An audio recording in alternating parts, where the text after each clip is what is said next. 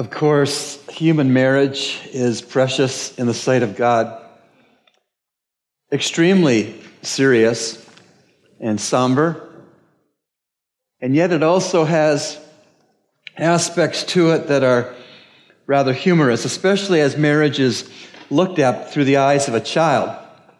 I want to share some quotes from little persons about this. The question was asked to Kirsten, is it better to be single or married? Single is better for the simple reason that I wouldn't want to change no diapers.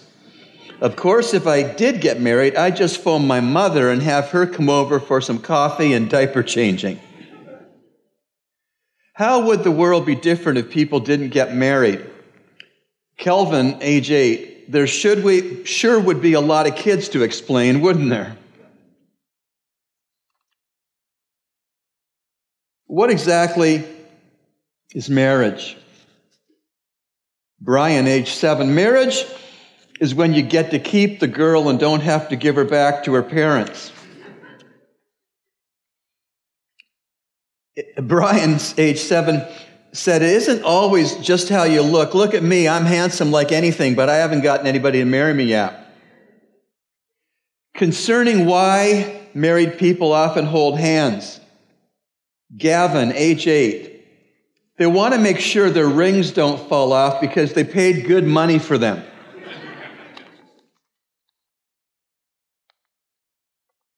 How do you make a marriage last? Dave, who was age 8, be a good kisser. It might take your wife's mind off the fact you never take out the trash. And then, a whole lot of wisdom in what Natalie, age 9, answered. Don't say you love somebody and then change your mind. Love isn't like picking what movie you want to watch. That's right, Natalie. Absolutely right. We are looking at marriage, the Maker's way. And in sermons past, we have seen the Lord directly address wives. And in that address, the Lord was crystal clear. Wives willingly obey their husbands. Respect them. Husbands, our call from God is equally clear and simple, but hard. Sacrificially love your wives. Cherish them. We've seen those things from our central passage for this preaching series of Ephesians 5, 22 to 33. And this morning we come back to this passage to see what God's game plan is for marriage. God has a game plan, for your marriage. There's no one who's married in the sound of my voice that does not have a game plan for their marriage from God. The same game plan for every marriage. Now, those of you who like sports know that a game plan is how you bring something to pass you desire, which winning and beating the opponent. But there are other game plans, like a game plan for cooking, that's called a recipe. Or a game plan for losing weight, that's called a diet. Or a game plan for living within your means, that's called a budget. So you get the idea that there's a game plan for marriage by the inventor of marriage, the one who called you, if you are married, into your marriage. And the game plan for every marriage, listen carefully, it's oneness by leaving plus cleaving plus becoming one. God's game plan for every marriage is the same. And that is, He wants you to have oneness by leaving, by cleaving, and by becoming one. That's the big idea of this morning's sermon. And the way that a married couple will best bring glory to God is by becoming one. Not becoming rich, not becoming successful, not having kids that have GPA averages that give them scholarships. God's measure of success for your marriage and my marriage is the same thing. How one are we with each other as married persons? And like I said, God says in this passage that the way to oneness in a marriage is by leaving and cleaving. In Ephesians 5, verse 31, the Word of God says, "For this cause a man shall leave his father and mother and shall cleave," there it is, "to his wife, and the two shall become one flesh." Leaving, cleaving, and becoming one. This is God's plan. And of course, this New Testament verse is quoting an Old Testament verse, the verse that was surrounding the very time in God's creation history when he invented a man, Adam, a woman, Eve, and brought them together to be married. And at that time, in Genesis 2:18, these concepts were also given from as far back as the beginning of marriage in Genesis: leaving, cleaving, and becoming one. Leaving, cleaving, and becoming one. Now, this oneness, this target of oneness for every one of our marriages will be the way that we measure how we see life. You should want to see life, if you're married, in oneness with how your mate sees life. And so oneness of faith, oneness of parenting, oneness of money, oneness of goals, oneness of conversation, oneness of marital intimacy. Now, if you stop and step back from this, and we see that God's will for every marriage is oneness, what do you suppose is Satan's will for every marriage? Aloneness. God wills it that every married couple would have oneness. So Satan wills that every married couple would have aloneness instead. When you stood before God and the witnesses who watched your wedding ceremony, the minute you said, "I do," Satan said, "You don't." The minute you said, "I do," the adversary, the enemy of your soul, said, "No, you don't."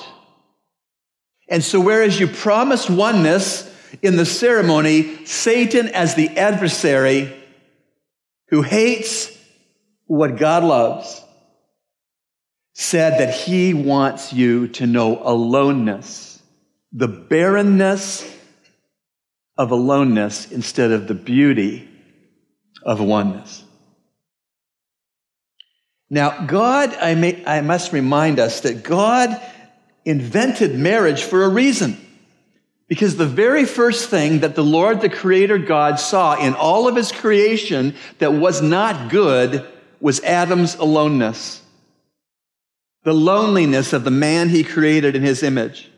God looked at all the stars in the galaxies, all the flora and the fauna, everything that God made by the word of his mouth. The one thing he looked around when he scoped his creation that he said, "That is not good," was Adam's aloneness. So that's what Satan most wants to create in all of our marriages. Aloneness. But God said aloneness was not good, aloneness is not good, and aloneness never will be good for married people. Aloneness, in fact, is a huge problem because aloneness in a marriage weakens and isolates both partners. I learned this week that lions like to eat zebras. I knew that lions like to eat zebras, but what I learned this week that I didn't know was that if zebras stay in a pack, or even if they just stay together as a pair, lions get confused because of the stripes on the zebras. They don't know who to attack, so they attack nobody. Aloneness in a marriage is dangerous because it weakens both partners and it isolates them for the prowling lion of Satan to attack. But if we stay together in oneness with the Lord and each other, Satan will not be able to devour either of us. Oh, this oneness is a beautiful thing. Oneness is how companionship blooms. Oneness is how children are best loved and raised. Oneness is how help comes from God and from others to a marriage. Oneness is what brings clarity to purpose and focus and teamwork in a wedding and a marriage. Oneness is how you really have happiness. as a married person. And oneness is how married persons can have holiness. God didn't merely give you your husband or your wife for your happiness. God gave you your husband or your wife for your holiness, to make you more holy.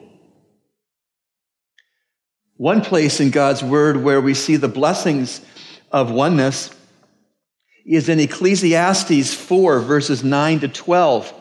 Ecclesiastes 4, verses 9 to 12. I'm going to make some pauses after each verse I read. Ecclesiastes 4, verse 9 says, "Two are better than one because they have a good return for their labor." That's productivity oneness. Verse 10, "For if either of them falls, the one will lift up his companion. But woe to the one who falls when there is not another to lift him up." That's assistance oneness. Verse 11, "Furthermore, if two lie down together, they keep warm. But how can one be warm alone?" That's comfort oneness.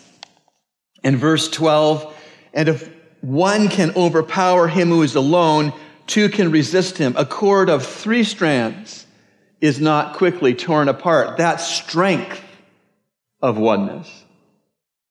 And so, to say it again, the Lord wills that there be oneness in your marriage, whoever you are.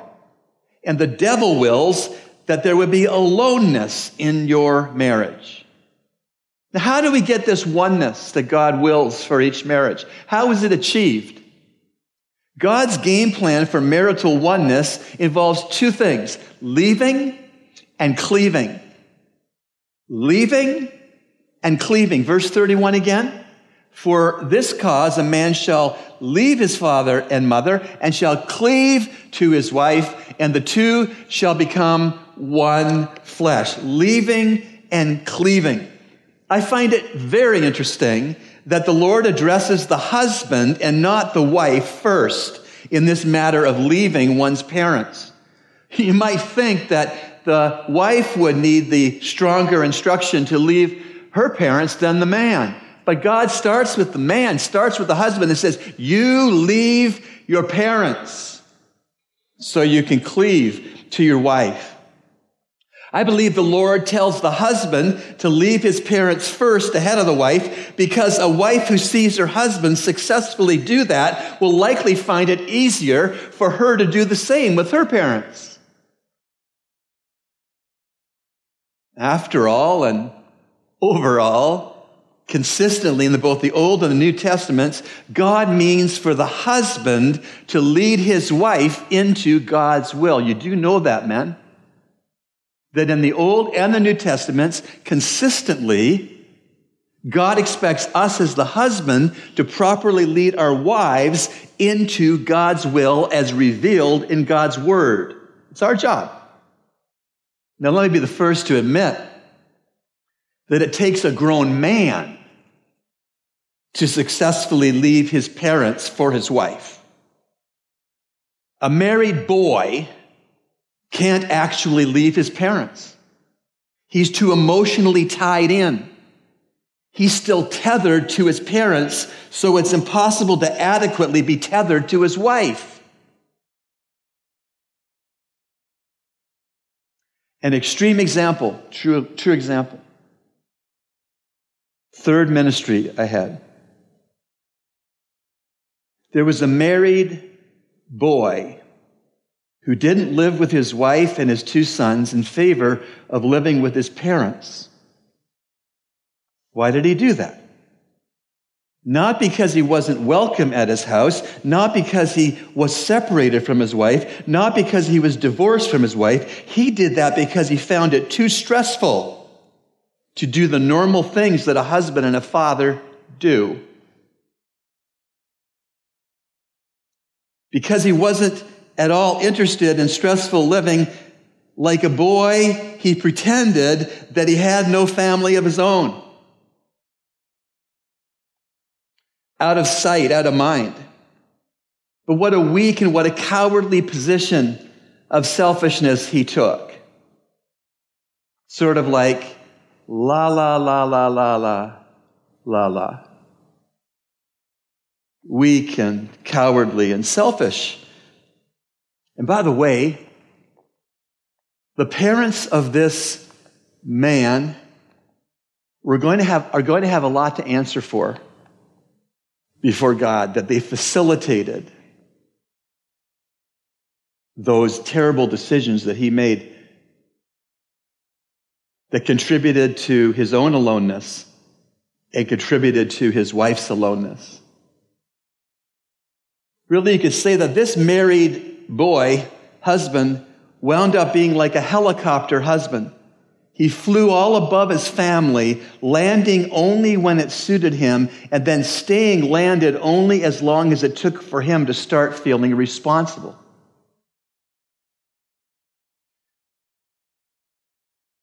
For this cause, a man shall leave his father and mother and shall cleave to his wife, and the two shall become one flesh. And so married men who are here today, or married men who will hear this sermon by the internet or other means later, we have to ask ourselves a hard question. We have to stand in the mirror and ask ourselves, have I left my parents? Have I left my parents emotionally? Have I left my parents financially? Have I left my parents practically? We have to ask ourselves those questions, married brothers. The homework I would like you to have before you go to bed tonight is to sit with your wife and ask her this question. Do you feel that you are in competition with my parents for my first loyalty? You should ask your wife before you go to bed tonight, do you feel that you are in competition with my parents for your first loyalty? Guys who are married, we have to make absolutely sure that we have left our parents emotionally, financially, and practically. And while we are at it, make sure that your wife agrees that you've done so. You may think you've left your parents, but if your wife doesn't think you've done so, then you haven't. Our key verse again, Ephesians 5:31. For this cause, a man shall leave his father and mother and shall cleave to his wife, and the two shall become one flesh. For this word cleave, in the language of both the Old and the New Testament, the verb translated cleave is an interesting one. Basically, it's a word that means joining together in a permanent way. If you can imagine that you have a home improvement project, guys, that you're working on, and you need 2 planks of wood glued together. And so you go over to JBR Build, you buy these 2 identical planks, same length, and you decide you need to buy some industrial strength glue, so you do that. You slather that industrial strength glue on the planks, and then you clamp them together. And you leave them clamped together for a week in the heat. Now we've got boards that are cleaving to each other. They're glued together permanently. But guess what? If you were strong enough and determined enough, you could break those 2 planks apart with a crowbar, a sledgehammer, and you could go to town and just work at it, smash those planks, and you maybe could get them apart. But do you know what if you did? Neither plank would have the integrity that they had before they were glued together. They'd be damaged. And if this is plank A, then part of plank A would still be stuck to plank B. And part of plank B would still be stuck to plank A.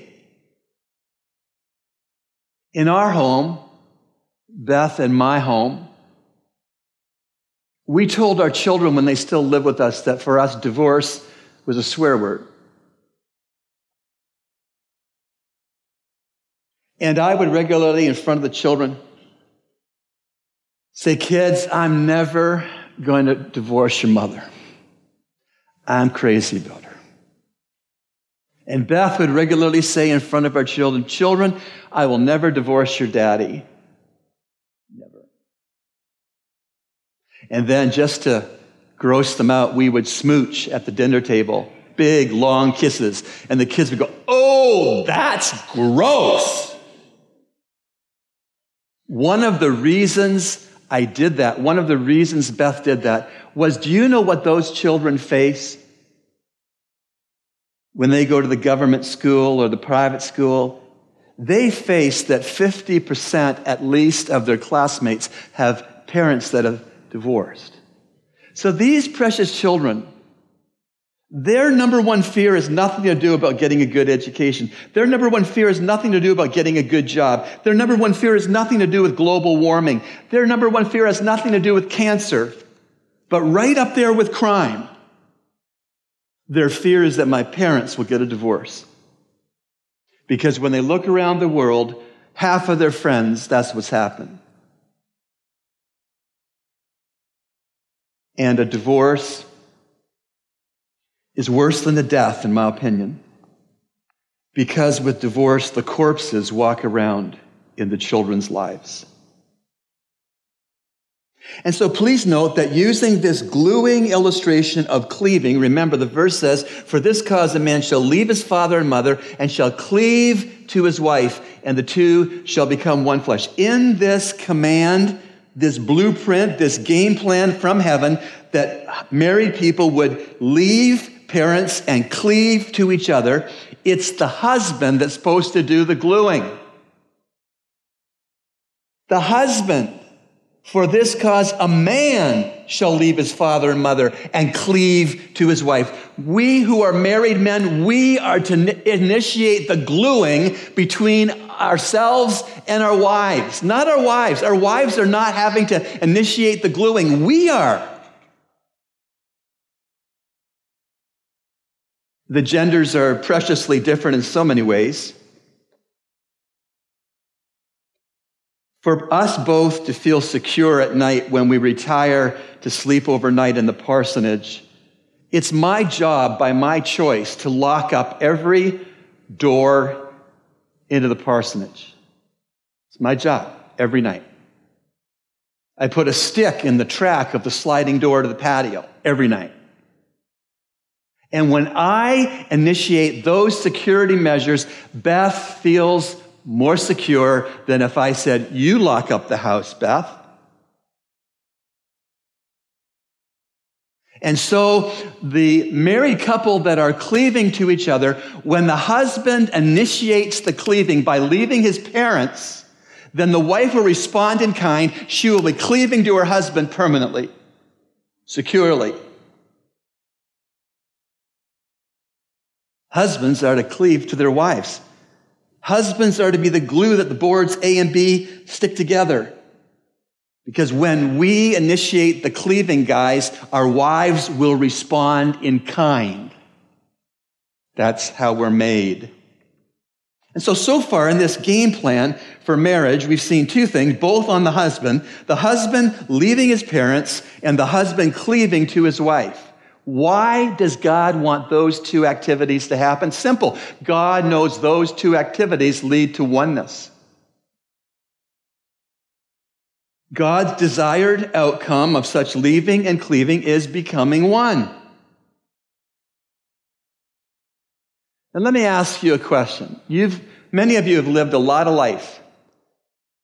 As a married person, you lived a lot of life single, maybe before you got married. A lot of you have lived a lot of life. Let me ask you this question. Do you suppose that it's possible for a husband to properly leave his parents and to properly cleave to his wife, and the couple still feels alone and actually is alone and not one? You want to believe that's possible. Because leaving really is independence from former first loyalties, and cleaving is really permanence in covenant.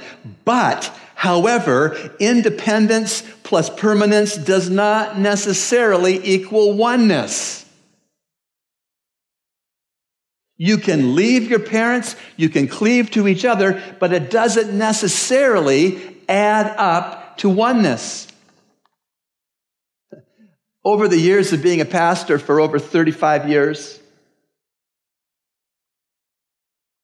I think of the married couples, Christian married couples who I've worked with, who are not still attached to either of their parents. They were not divorced, but they had separate bank accounts. They had separate churches. They took separate vacations. They had opposite philosophies of parenting. They socialized in separate circles. This is all aloneness. They watched separate televisions. They talked very little beyond survival talk. What's survival talk? Survival talk is the bare minimum you have to talk with someone to live with them. Like, how late are you working today? Are you going to pick the kids up from school? Did you pay the rent? Would you buy some milk? Did you feed the dog? What have you got planned for Sunday? Survival talk. This is what these couples reduced conversation to. Just survival talk. They didn't talk about their feelings. They didn't talk about their fears. They didn't talk about their problems. They didn't talk about their hopes and dreams. Busily, these couples scurried around in separate daily orbits from each other. They disagreed on biblical doctrine. They hurtfully compared someone else to their spouse, saying the cutting words, "I never should have married you." These couples who had leaving and cleaving down pretty good, but still were not one, were comfortable being apart. They chose rather to be apart. They were uncomfortable just sitting together in the same room.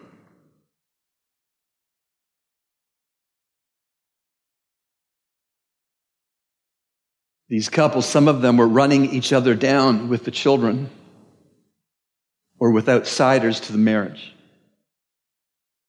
They could not have told you the last time they laughed together. They could not tell you the last time they touched each other in a non-sexual way. These Christian marriages that were alone and not one had very poor communication. They talked over each other. They were passively distracted and listening to each other, fixated on the television screen or the computer monitor or the electronic device. And the best that they could muster up when the other one was talking to them was, yeah.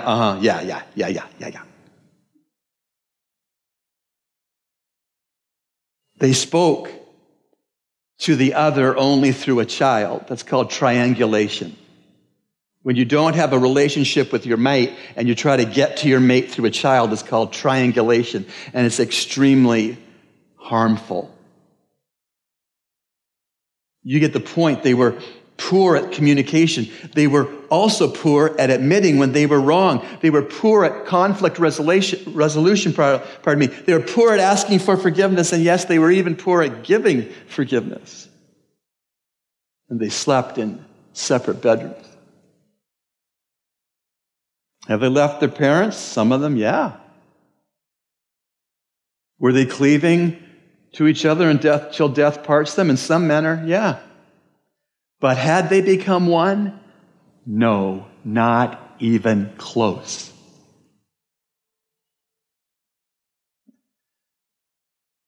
With all of those many unshared aspects of life, both of the married people in these marriages felt like they were living alone. And that's not a good feeling. Our son, he's so funny. He said to me one day, he said, "Dad, do you know that a cockroach can live for 7 days without its head?" Then he said, "But those can't be very good days."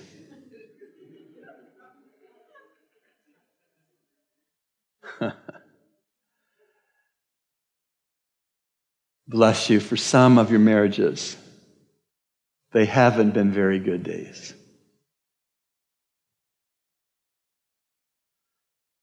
there is a lot more aloneness than there is oneness.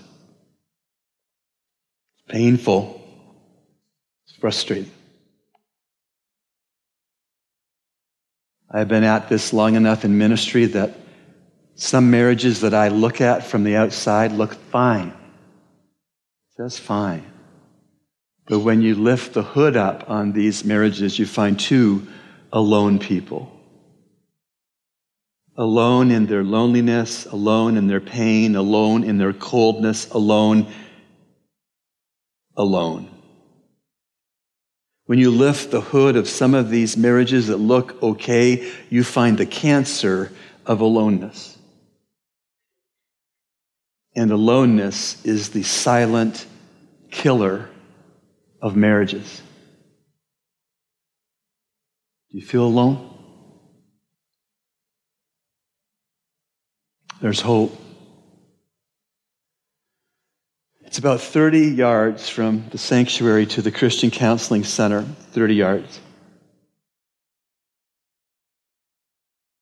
As I've been preaching about oneness and aloneness, and you've been saying in your heart, boy, I'm alone.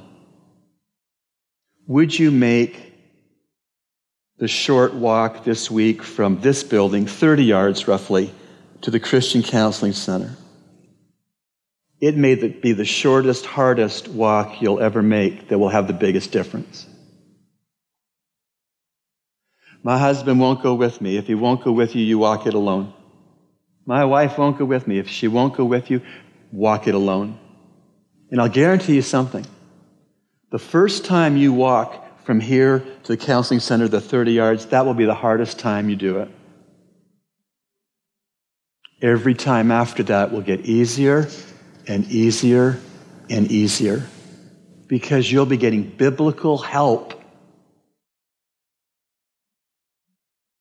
to have a different, better marriage.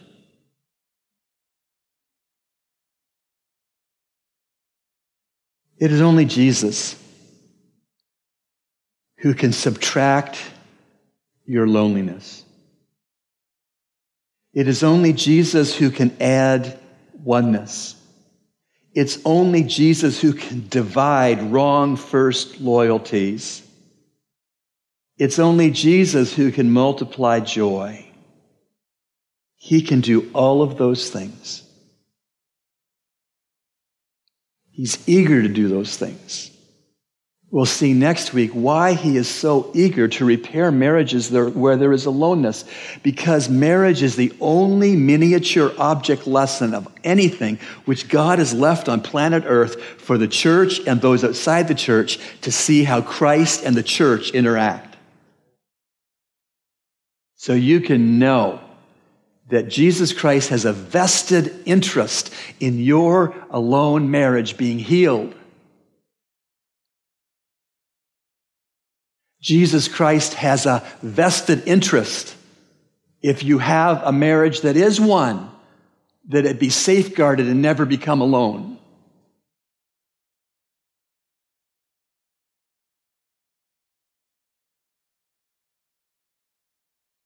God's game plan for your marriage is oneness, which is achieved by leaving plus cleaving plus becoming one.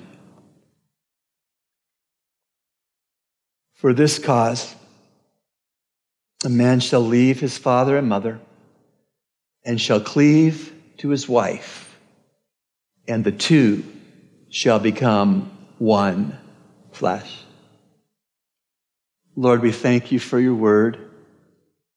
We thank you that it not only calls us up to your standard, but in the person of the Holy Spirit who wrote the word of God, resident in the child of God, that the power to live up to this standard of oneness is there. Lord, for any men who have not left father and mother, may this be a Sunday of repentance when they choose to do that in a way that their wife will notice that they have. And Lord, for the married men here today that have not initiated cleaving to their wife, may they initiate that look her in the eyes and say, this is until death us do part. I'm not going to gain the things I need from my parents, the things I need from my church. I'm going to gain the things I need from my Savior and from you, my wife. Then, Lord, put us on high alert for anything that contributes to aloneness, anything that traps us in aloneness. May we be vigilant to get rid of those things that promote aloneness. And as couples, may we run with enthusiasm to all the things that are available to us to give us oneness. Lord, be glorified in my marriage and be glorified in all my brothers and sisters' marriages. And for the single person listening, perhaps the engaged or those that would prayerfully wish to be married, may they understand that aloneness is what it's all about to avoid. And oneness is, in fact, what it's all about to chase.